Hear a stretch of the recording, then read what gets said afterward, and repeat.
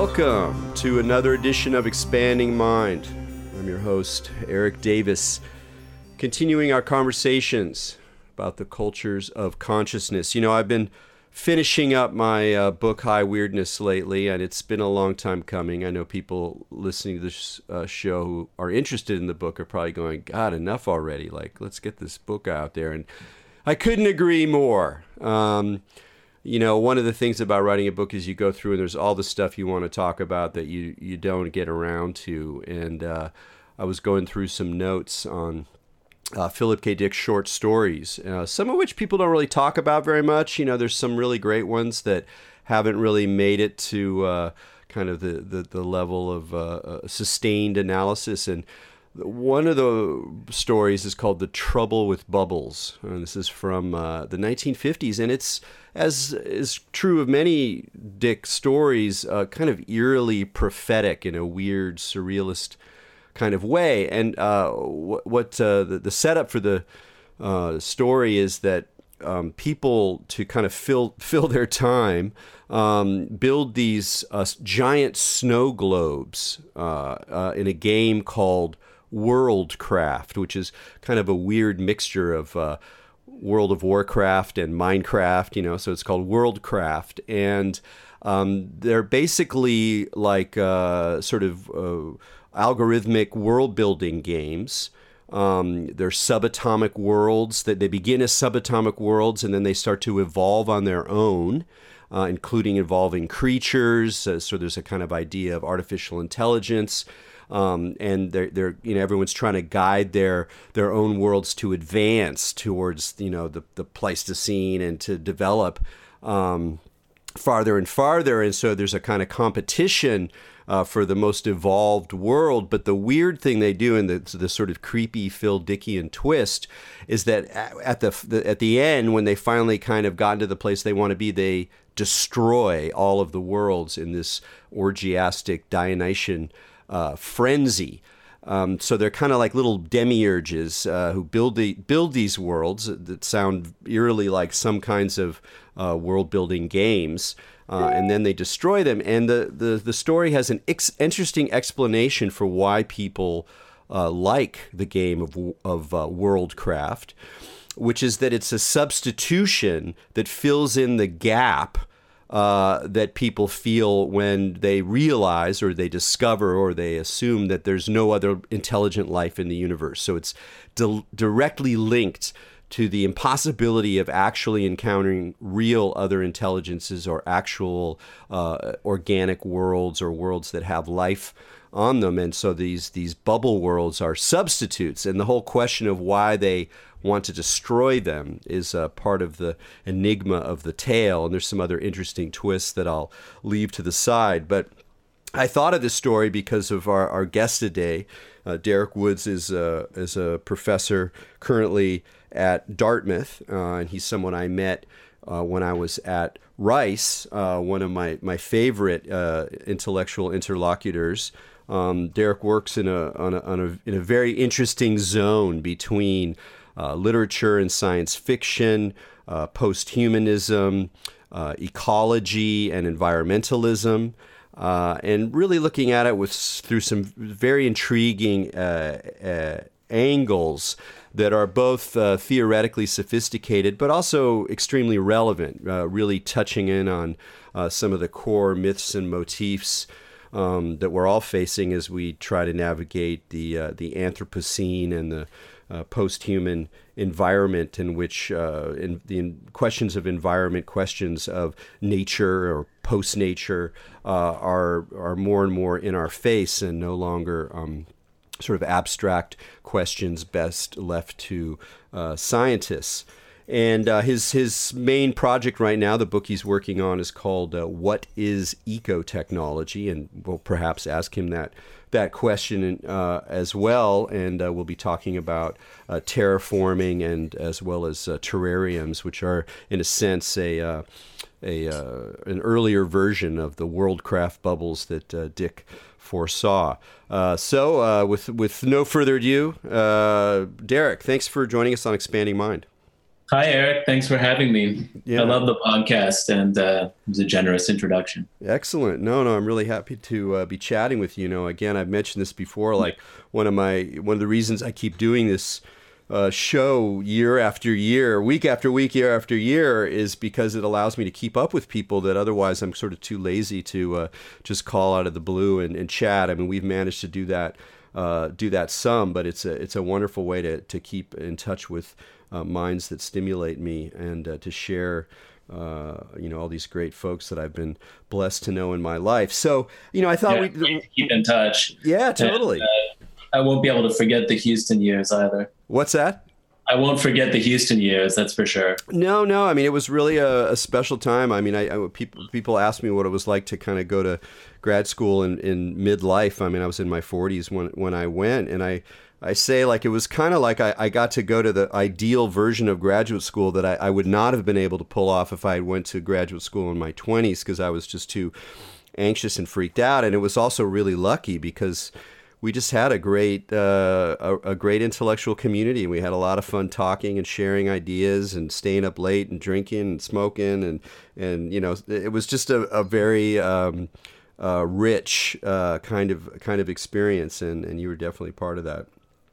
Yeah, no, I remember it the same way. Yeah. So, well, let's start off with science fiction, Yeah, and talking about the idea of terraforming. Where does terraforming start arising as either an idea of actual scientists thinking about how we might do something on Mars or the Moon, but also I'm assuming that it was probably first glimpsed, like so many scientific ideas, inside of science fiction. And so, can you talk a little bit about like terraforming as a concept? When does it come up? When did people even start using the term, and how is it reflected in science fiction?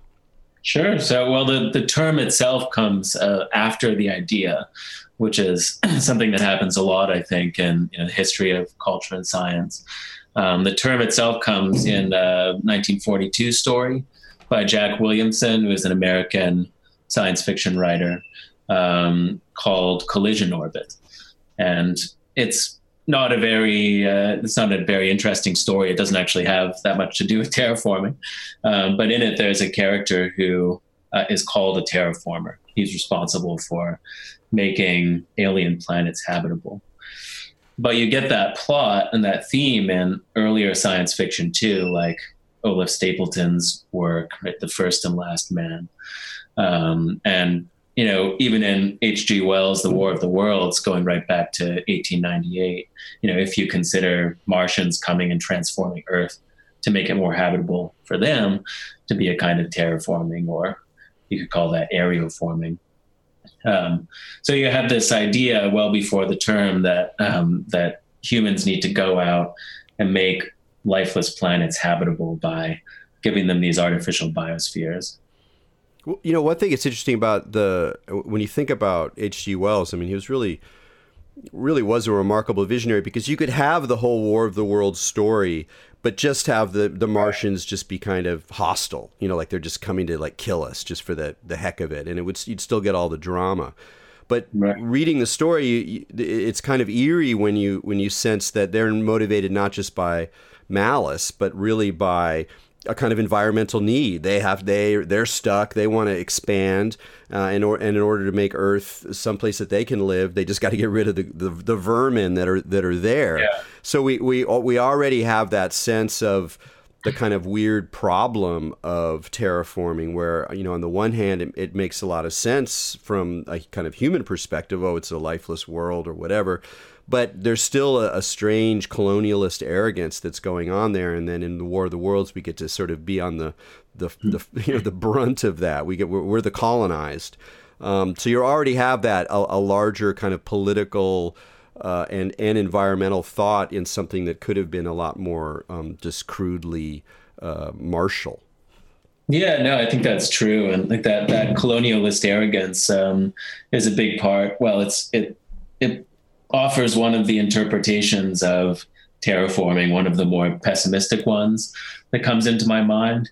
So if you were trying to explain this as a cultural phenomenon that involves dozens or hundreds of science fiction stories, and then later starts to get into nonfiction science writing as well, and real proposals for taking for living on other planets. From early science fiction right up to Elon Musk's plans for living on Mars and making it habitable. Then one interpretation of it is that it's kind of a compensation for our anxiety that this kind of colonial project won't actually go beyond Earth. That, like, after taking over continents, modern Western techno-scientific civilization won't actually go out into space and colonize other worlds because they're too far away and they're not habitable and so forth. So one interpretation is that, you need a kind of compensatory fantasy, right? And terraforming is one of those fantasies. So as scientists start to realize that nearby planets like Mars and Venus won't actually sustain life from Earth and don't actually have any life on them at all, you start to get the idea that, well, we can put it there. We can make them habitable by kind of booting up a biosphere from scratch. Well, you mentioned Olaf Stapleton, who I know mostly through Star Maker. Is there a particular focus on terraforming that he has in one of the novels, or something in that I don't recall? In The Last and First Men, I can never remember if it's first and last or last and first, which one comes first and which one comes last. But ironically, the in that one, there's along this kind of multiple epoch timeline that happens in that novel. One of the things that goes on as humans kind of move out into the solar system is that they terraform Venus. They make Venus habitable. So it's not a huge part of that novel. The focus is really on this kind of big deep time arc, and it's the trope of kind of the future historian looking back on the 20th century and kind of analyzing it and telling people how it looks from such a distant future. That's kind of the focus of it. Yeah, and then I think probably the most well-known sort of terraforming books are the Kim Stanley Robinson Mars trilogy. And that's an interesting one too, because he's so sensitive to politics and has a very owes a strong debt to certain left-wing possibilities. And so one of the problems is not only the environmental issues and the science involved in possible terraforming of Mars, and he pays pretty close attention to science. So it's a good model of these possibilities. But he's also very attentive to the politics of the situation. So how does his exploration of terraforming Mars play into your interests in the development of the idea of terraforming? Well, it's definitely one of the biggest ones. It's one of the most canonical works, so it's sort of unavoidable. And everyone who writes about terraforming, and there aren't exactly hundreds of us out there, but it's not like studying Shakespeare. But everyone who writes about it has to comment on the Mars trilogy at some point. So it tends to come into play. But also, I think one of the reasons why it gets so much attention is that Robinson's like a very, like you say, kind of politically nuanced writer, and because he tends to theorize terraforming, not just as this major technological effort to transform other planets, but as something that bends back to influence how we think about Earth as well.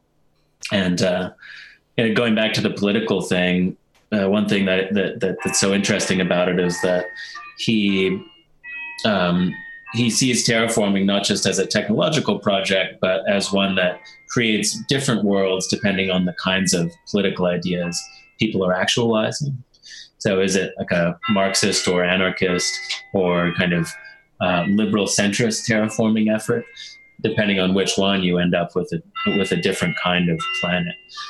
And so the long-term process of transforming Mars in those novels narrates all these different political rifts, and the surface of the planet really ends up being a kind of mosaic of different ideologies, which are played out in the ecosystems and played out in the landscape. Well, speaking of environment, I have to note that I think I'm hearing the bells there at Dartmouth, and they sound like a strange kind of alien, like sort of the end of Close Encounters or something, where you're hearing this odd alien melody going on. It's no big deal. I'm just noting it because it's entertaining.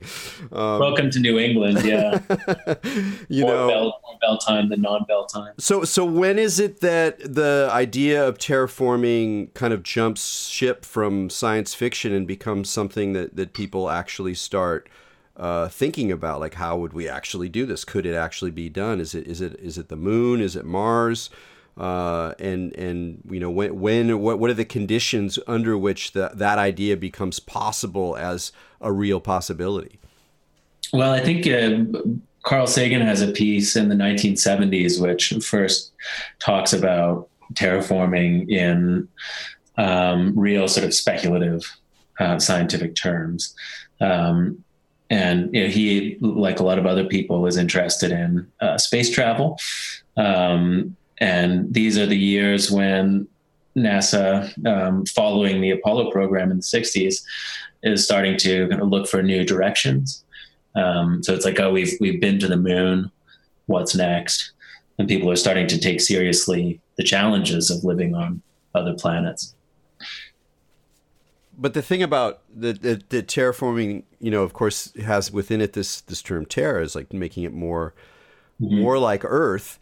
But these days, in a way, and this is something that you alerted me to, it's increasingly becoming a term, a verb, for looking at the possible future of this Earth. So you get this paradoxical formation of terraforming Earth, and with the ideas of geoengineering and such. But from talking to you, it seems like there's quite a wide number of places that you see this idea appearing, or even with this idea, even with the language of terraforming, with all of the ironies implied. Yeah, absolutely. This is the thing that I find kind of most fascinating about it right now. It's not the idea that humans might really live on Mars, and I'm kind of skeptical about that.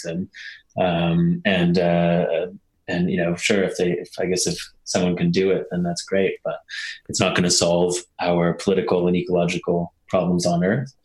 But what it does really interest me is that this fantasy, which starts out as something that projects away from the planet, it goes towards other planets, like it did in science fiction and like it did in Carl Sagan's mind as well, ends up bending back to Earth as a way to characterize either like the climate change, which is already happening, or the possible kind of mega technological Promethean solution to it, which would be, climate engineering, or what people are calling geoengineering now.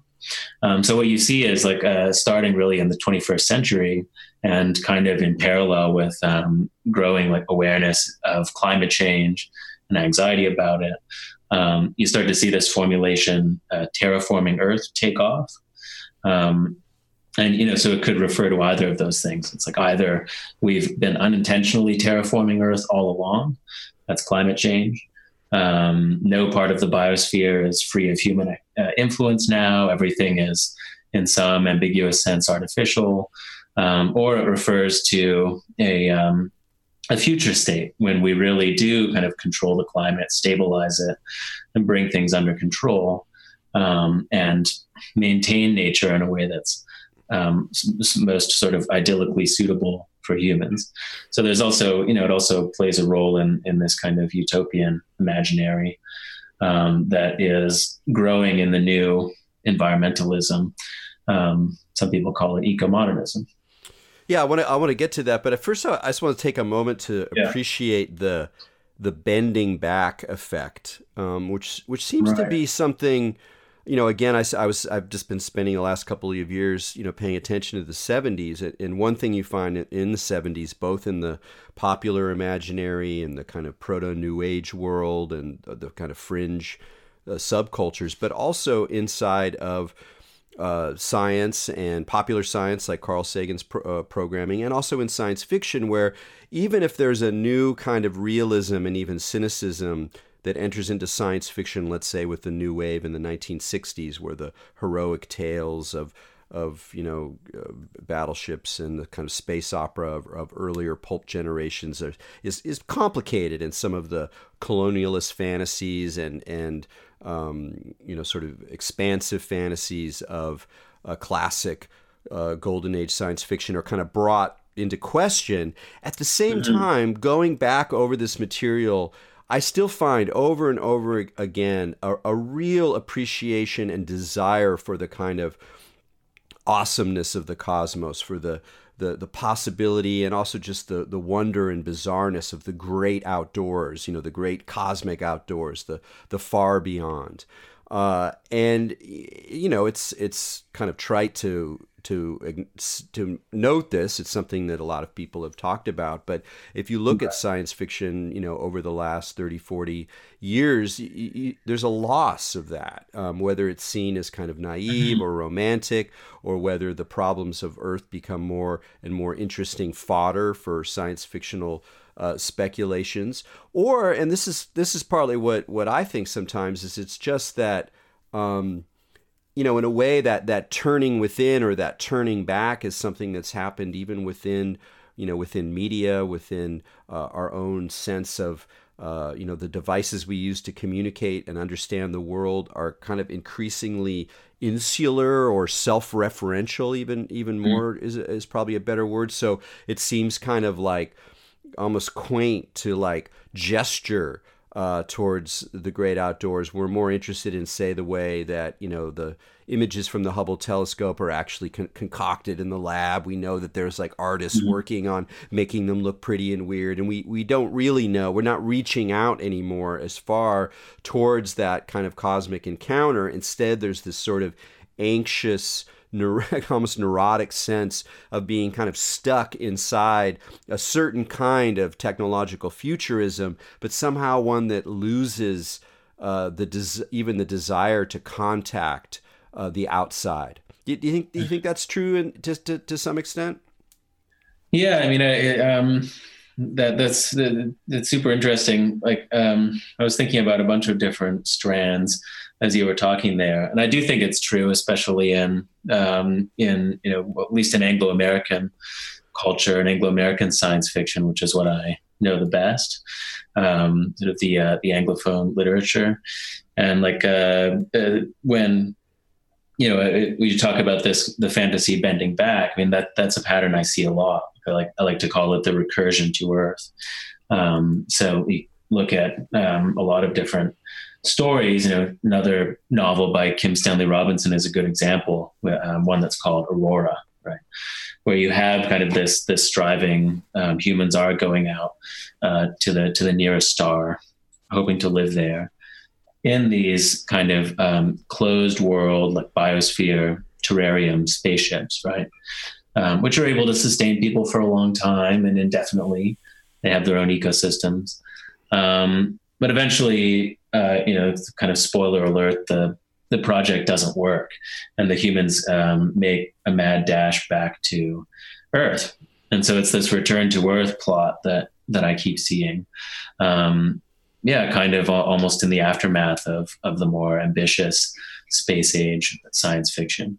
And like, I admit that it sort of interests me, and there's a bit of Schadenfreude there, in a way that, I think like a lot of environmentalists experience, because this idea that technology will really lift us up to kind of a Star Trek level of cosmic imperialism is, it's in some sense, it's fun to watch that fail, right? And it's fun to watch the gaze come back to Earth as humans realize that really this very unique living planet is the one that should absorb our attention. Yeah, that's great. Go ahead. I was just saying, but I see what you mean about losing that sense of the great outdoors. I mean, anytime I read, say, like an article about cosmology, you just get this sense of kind of scaling up, which suddenly makes all the things I usually think about seem kind of insignificant. Yeah. When you were talking about the Schadenfreude, it reminded me of one of my favorite first lines of any novel, and certainly of science fiction. It's Michael Bishop's Stations of the Tide, which is a wonderful retelling of the Tempest, the Caliban story. And the first line is the bureaucrat fell from the sky. Right. You know, and it's, you really get that sense of like what it's like. And in a way, I think that's one of the sort of, I don't want to call it a pleasure, but there's some sort of sustenance to be had from accepting the breakdown of our earlier fantasies, particularly expansive, world-conquering ones, whether they're in space or in other regions of human endeavor, and kind of recognizing this sort of fall back into the complexity of the mundane or the complexity of the world as it is. And it's kind of a bummer, but once you sort of see that, it's necessary or that there's no way out, there actually is a kind of, I don't want to say comfort, but there's a sort of, I don't know, I guess it's probably the comfort of realism in a way, where you're like, look, let's just look at what we got here, and let's look how embedded we are and how much inertia is going on, and yet that there is still room to maneuver, that we still have room to imagine, both in a speculative and a technically feasible way, how things might be improved once we embrace our embeddedness in these systems with all of their problems and complexities.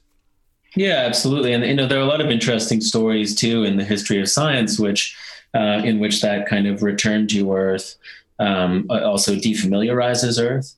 So, the uncanny, the gaze might be kind of turned away from the cosmos, but the uncanny is still there because you kind of come back to Earth with a difference.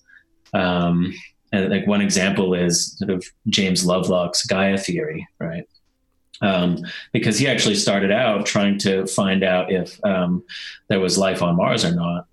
And when he was working at the Jet Propulsion Laboratory in California, and he proposed that by looking at the chemical signatures, I guess the spectrum of light reflected by the atmosphere of Mars, they'd be able to determine if there was life there, because life would release all these different, especially oxygen, and put the atmosphere in a non-equilibrium state. So life would release a bunch of different chemical elements that would be detectable. And based on the chemical signature they did find, he predicted that there would be no life on Mars. And that was what the first rover turned up. Negative result. But then, he ended up, as a result, thinking about how life influences the atmosphere on Earth. And that's kind of where the Gaia theory came from, right? It's basically this idea that the atmosphere and the biosphere are in and the lithosphere, really the upper crust of the Earth, are in a circular co-generating relationship. So really, like, life is also producing the same environment to which it adapts. And a lot of what we consider the kind of physical environment of life, the rocks, the air, were also its waste products at one point. And so, in that sense, with this theory, which, has seen a lot of criticism, but it's also informed the kind of Earth system science that people use to understand climate change now. In a lot of ways, Gaia theory was secularized. And it all started with this strange return to Earth, which kind of defamiliarized the planet for us. Yeah, and it's interesting too, because the very ability to recognize how much the totality of life in the biosphere, or life as we know it on the Earth, is already embedded in these complex systems movements between the rocks and the atmosphere and bacteria, and that it's this immensely complex, multidimensional stew, that it's still the case that as we start to understand the complexities of those systems, there's still this if you will, imperial desire or possibility to engineer it or to control it. And that's where we get into these sort of contemporary visions of geoengineering. And, coming from, a certain kind of environmentalism, maybe which in some sense needs to be interrogated, but was definitely where, what shaped me, as well as a lot of distrust of corporate players, of greenwashing, of the sort of ideas of just being able to kind of sustain, make capitalism more sustainable, and a lot of suspicion around those stories. I tend to look at geoengineering visions as kind of, pretty problematic, let alone like both in terms of their motivations and then also in terms of the arrogance that we would be making these in some cases quite drastic interventions without really knowing the downstream costs, because that's the story of technology over and over again. We don't recognize all of the attendant effects of these actions, and then those effects end up being the main thing that we end up having to deal with. So we're just like kicking the can farther and farther down the road. But you spend a lot more time thinking about geoengineering. So I'd like to hear some more how you see those visions and possibilities, particularly given the drastic, potentially very drastic situation we're in. Right. I mean, I think you're right about the problem that an older school environmentalism has with it.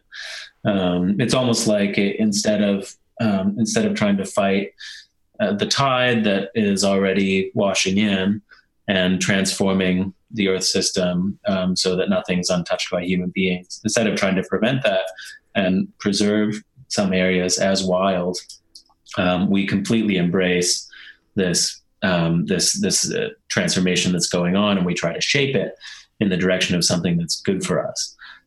So that doesn't sit well with a lot of environmentalists who came out of the preservationist tradition, or of the kind of more small scale libertarian environmentalism that says, like, let's get our communes going, or let's live off the grid, and really only embrace small scale techniques of the kind that an individual or a small group can operate. So there's kind of this new environmentalism growing, which embraces technologies that could really only be operated and spread and used by state and corporate actors. Well, it's funny you were mentioning the small scale kind of eco return, and it makes me think of Stewart Brand, who's such an interesting, he remains just one of the most interesting figures in so many ways because of the way that he ties together, or he mutates from a kind of countercultural context into these other more pro-technology, more libertarian, more pro-capitalist kind of zones. I mean, he was always that way a little bit, and yet at the same time, he very much is informed by and informs, again, like what you're talking about, more traditional ways of thinking about the environment, or thinking about systems, or thinking even about spirituality. And I guess one of his more recent projects involves geoengineering really explicitly. And I mean, I know you're interested in Brand and the whole history of the whole catalog. How do you see him kind of playing a role as a ideologue or shaper of this new approach to environmentalism? Well, he published a book in 2009 called Whole Earth Discipline. The subtitle is An Eco-Pragmatist Manifesto. And so people can read that to get a sense of just how much his environmentalist ideas have shifted since the early days, which for him was kind of the late 60s, when he started publishing the Whole Earth catalog. And that was the smaller scale kind of environmentalism we were just talking about. And now he's started to embrace nuclear, genetic engineering, geoengineering, urbanization, and other things that environmentalists have often disliked and distrusted. So it's an interesting test case, because what do you do with this new politics? Is there a way that environmentalists can get on board and kind of almost what would you say, ameliorate what might otherwise be some of the worst effects of these technologies? And that's the kind of question that he's interested in asking. He thinks that something like geoengineering is inevitable because climate change is going to start to get bad enough soon, and people are going to get over their denial soon, and realize that we need to take drastic measures to mitigate it. So what he thinks is that environmentalists should just try to green and try to soften the edges of this Promethean project, which is going to happen anyways. And how do you feel about that? In general, you take a somewhat distanced view that enables you to kind of understand the, if you will, the systems effects in these various discourses. You're not going to this is my team and I'm going to argue for this point versus that point. But it does seem to me, even though I'm my heart, my emotional, the romanticism or whatever it is still very attached to the older schools of environmentalism, and again, a great distrust of this kind of more welcoming approach to large-scale technological intervention. I also sometimes question those attachments.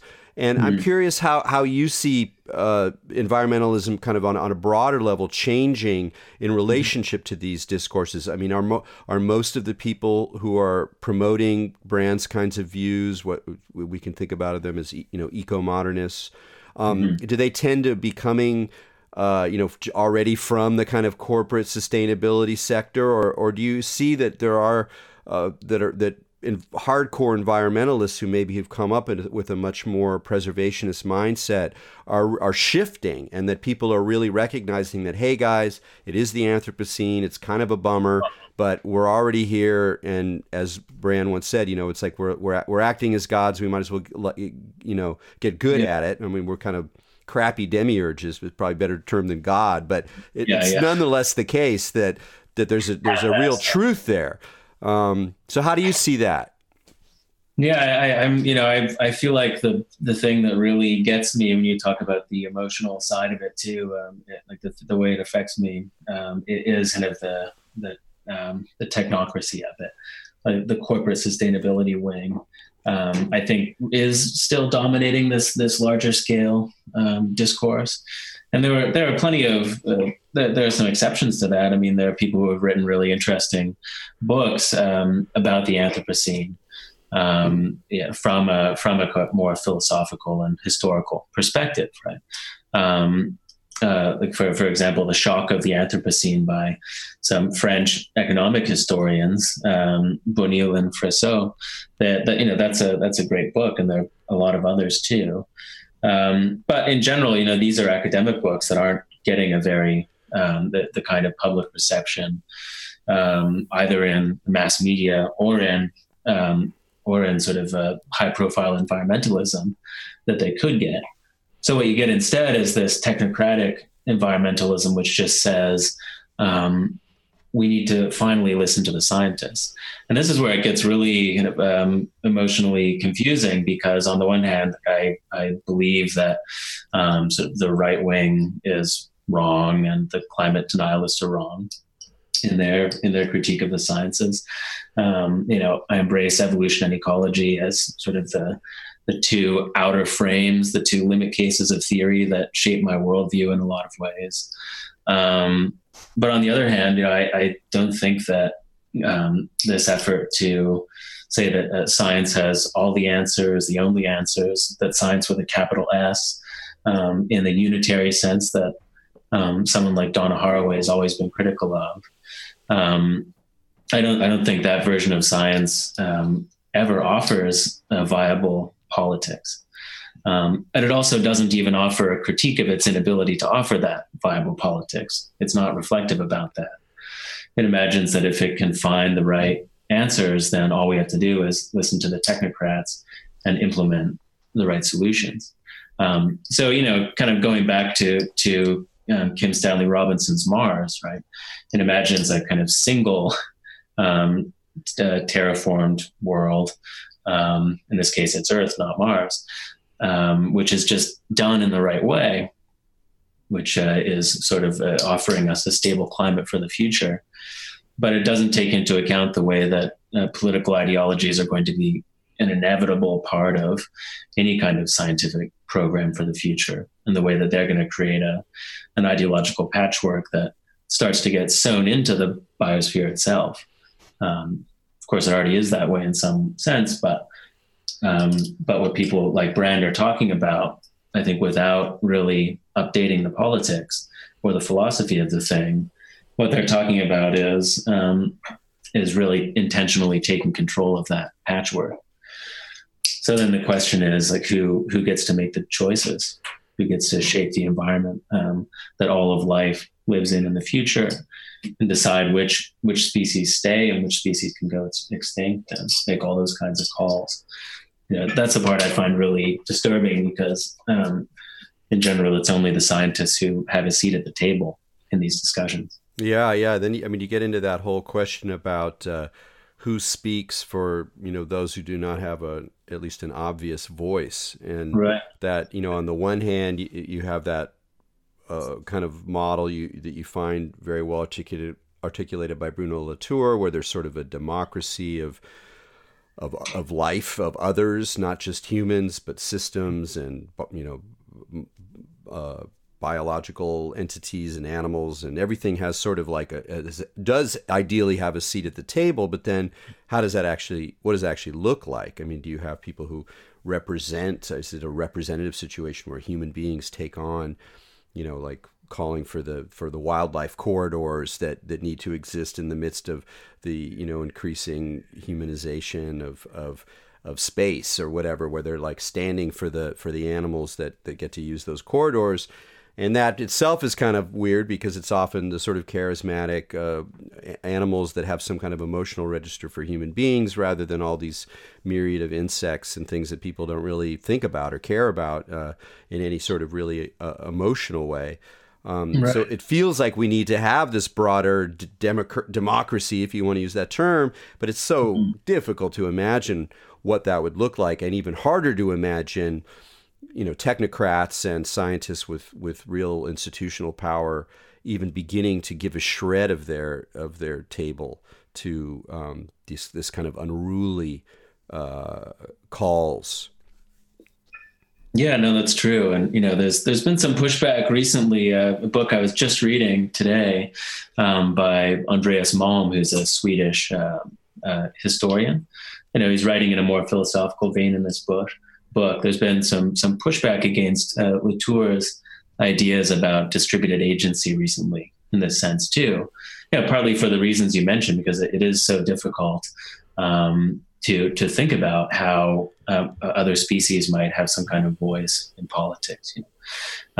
Maybe there could be a parliament in which every species somehow has a human representative or voice. But we're so far away from that now that for people like Malm, it seems like a mystification of the real situation, which is that humans have this kind of dominant, overwhelming agency in shaping the planet. And so for him, distributed agency just kind of is a way of pointing elsewhere and saying, look at the agency of all the non-humans, and look at how look how post-human we are. We're not human exceptionalists. We're not saying that humans are responsible for everything. We're not the great species that stands above all the others. But for him, in some sense, history and capitalism have made us that way. So we need to acknowledge it. Yeah, it's again that kind of the tension of realism, and it's that split. I mean, I feel it like the Latour model. Right. For me, it doesn't boil down to, but it resonates with a kind of animism, actually, and in an intelligent way, not a supernatural kind of idea necessarily, but something where you're really distributing life in a way of recognizing the wideness and liveliness and intelligence that's distributed in the system.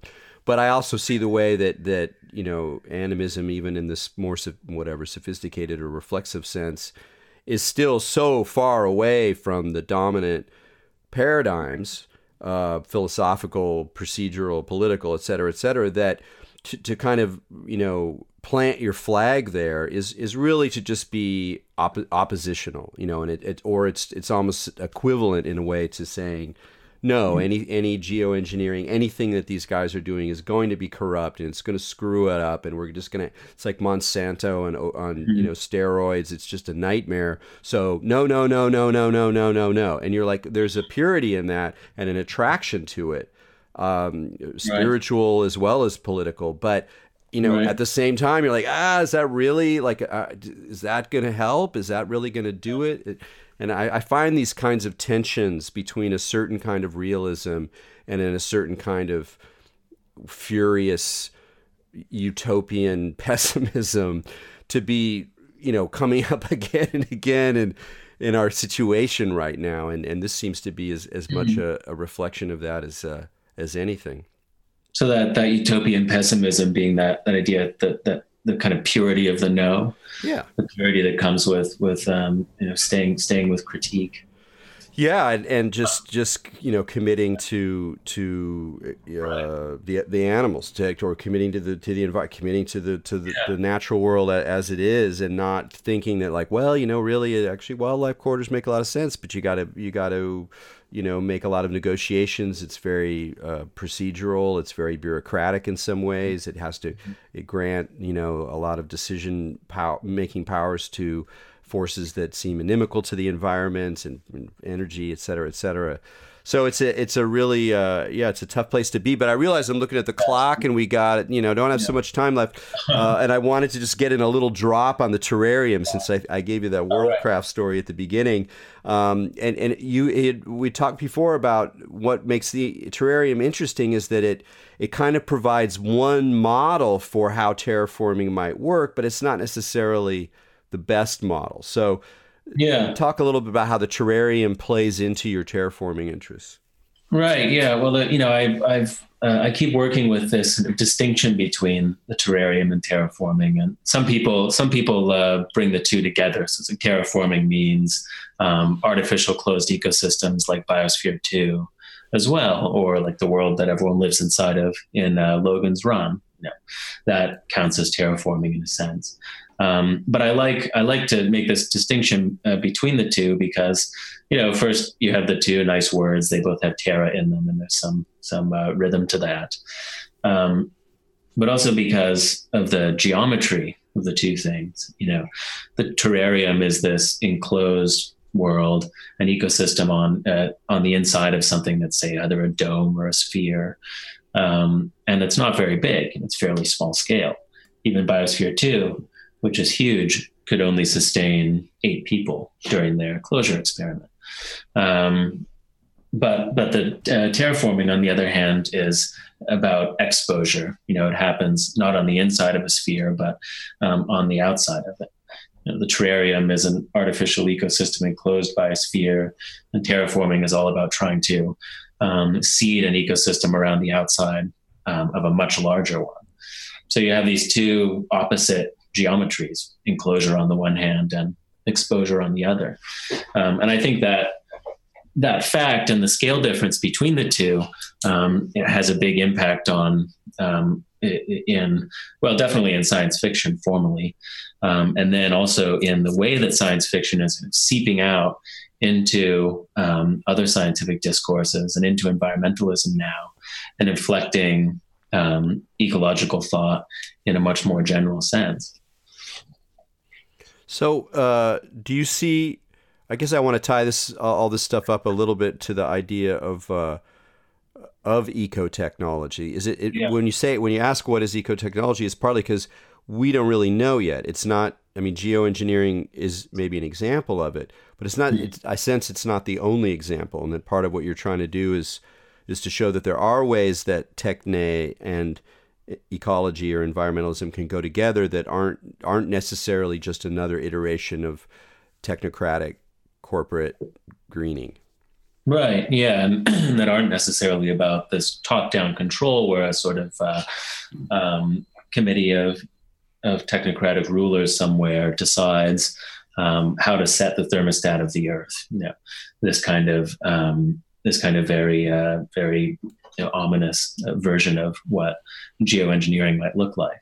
And you have some more interesting fantasies, less top down, in texts like Robinson's work, also in the work of a science fiction writer who's just gotten big recently, and N.K. Jemisin's work. And in this kind of material, the Earth kind of has a bigger role. It tends to kind of push back.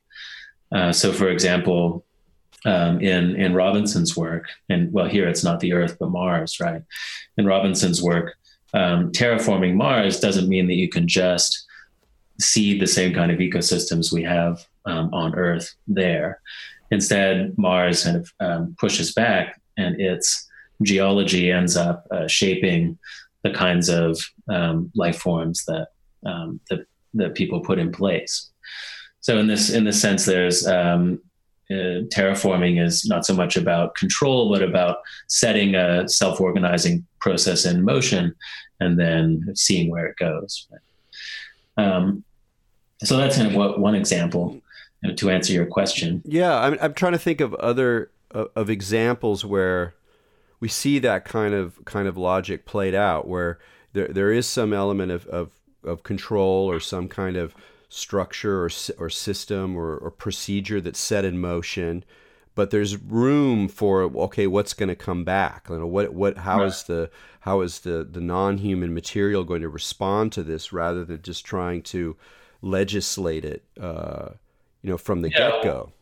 Well, another example is in AI research, where people try to instead of kind of giving a humanoid robot a mind, in a relatively Cartesian way, some AI researchers have tried to create these swarms of small, simple robots that all interact and then self-organize into a system that can learn, a system that can actually adapt and do things it wasn't programmed to do. So there's still that sense there that you do create something, you do set something in motion.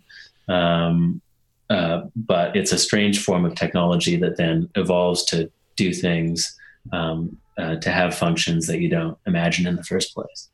Yeah, are sort of scientists more open to that side of self-organization? I mean, it seems like overall we've become to recognize more and more how those sorts of things are operating. I mean, even in our own gut biome, you can that helps you understand, why is it the case that all this bacteria inside me actually has so much to do with who I am, my moods, my emotions, my food, the way that I extract energy. It's like I'm completely symbiotically bound to this whole immense, multiple colonies within. Like that sort of, in order to think that way, you kind of have to allow something like emergence or self-organizing behavior to be part of your worldview. And I know that, like, for people who've been talking about this stuff for decades inside systems theory, or neo-cybernetics, or Ilya Prigozhin even crossed it over into the New Age.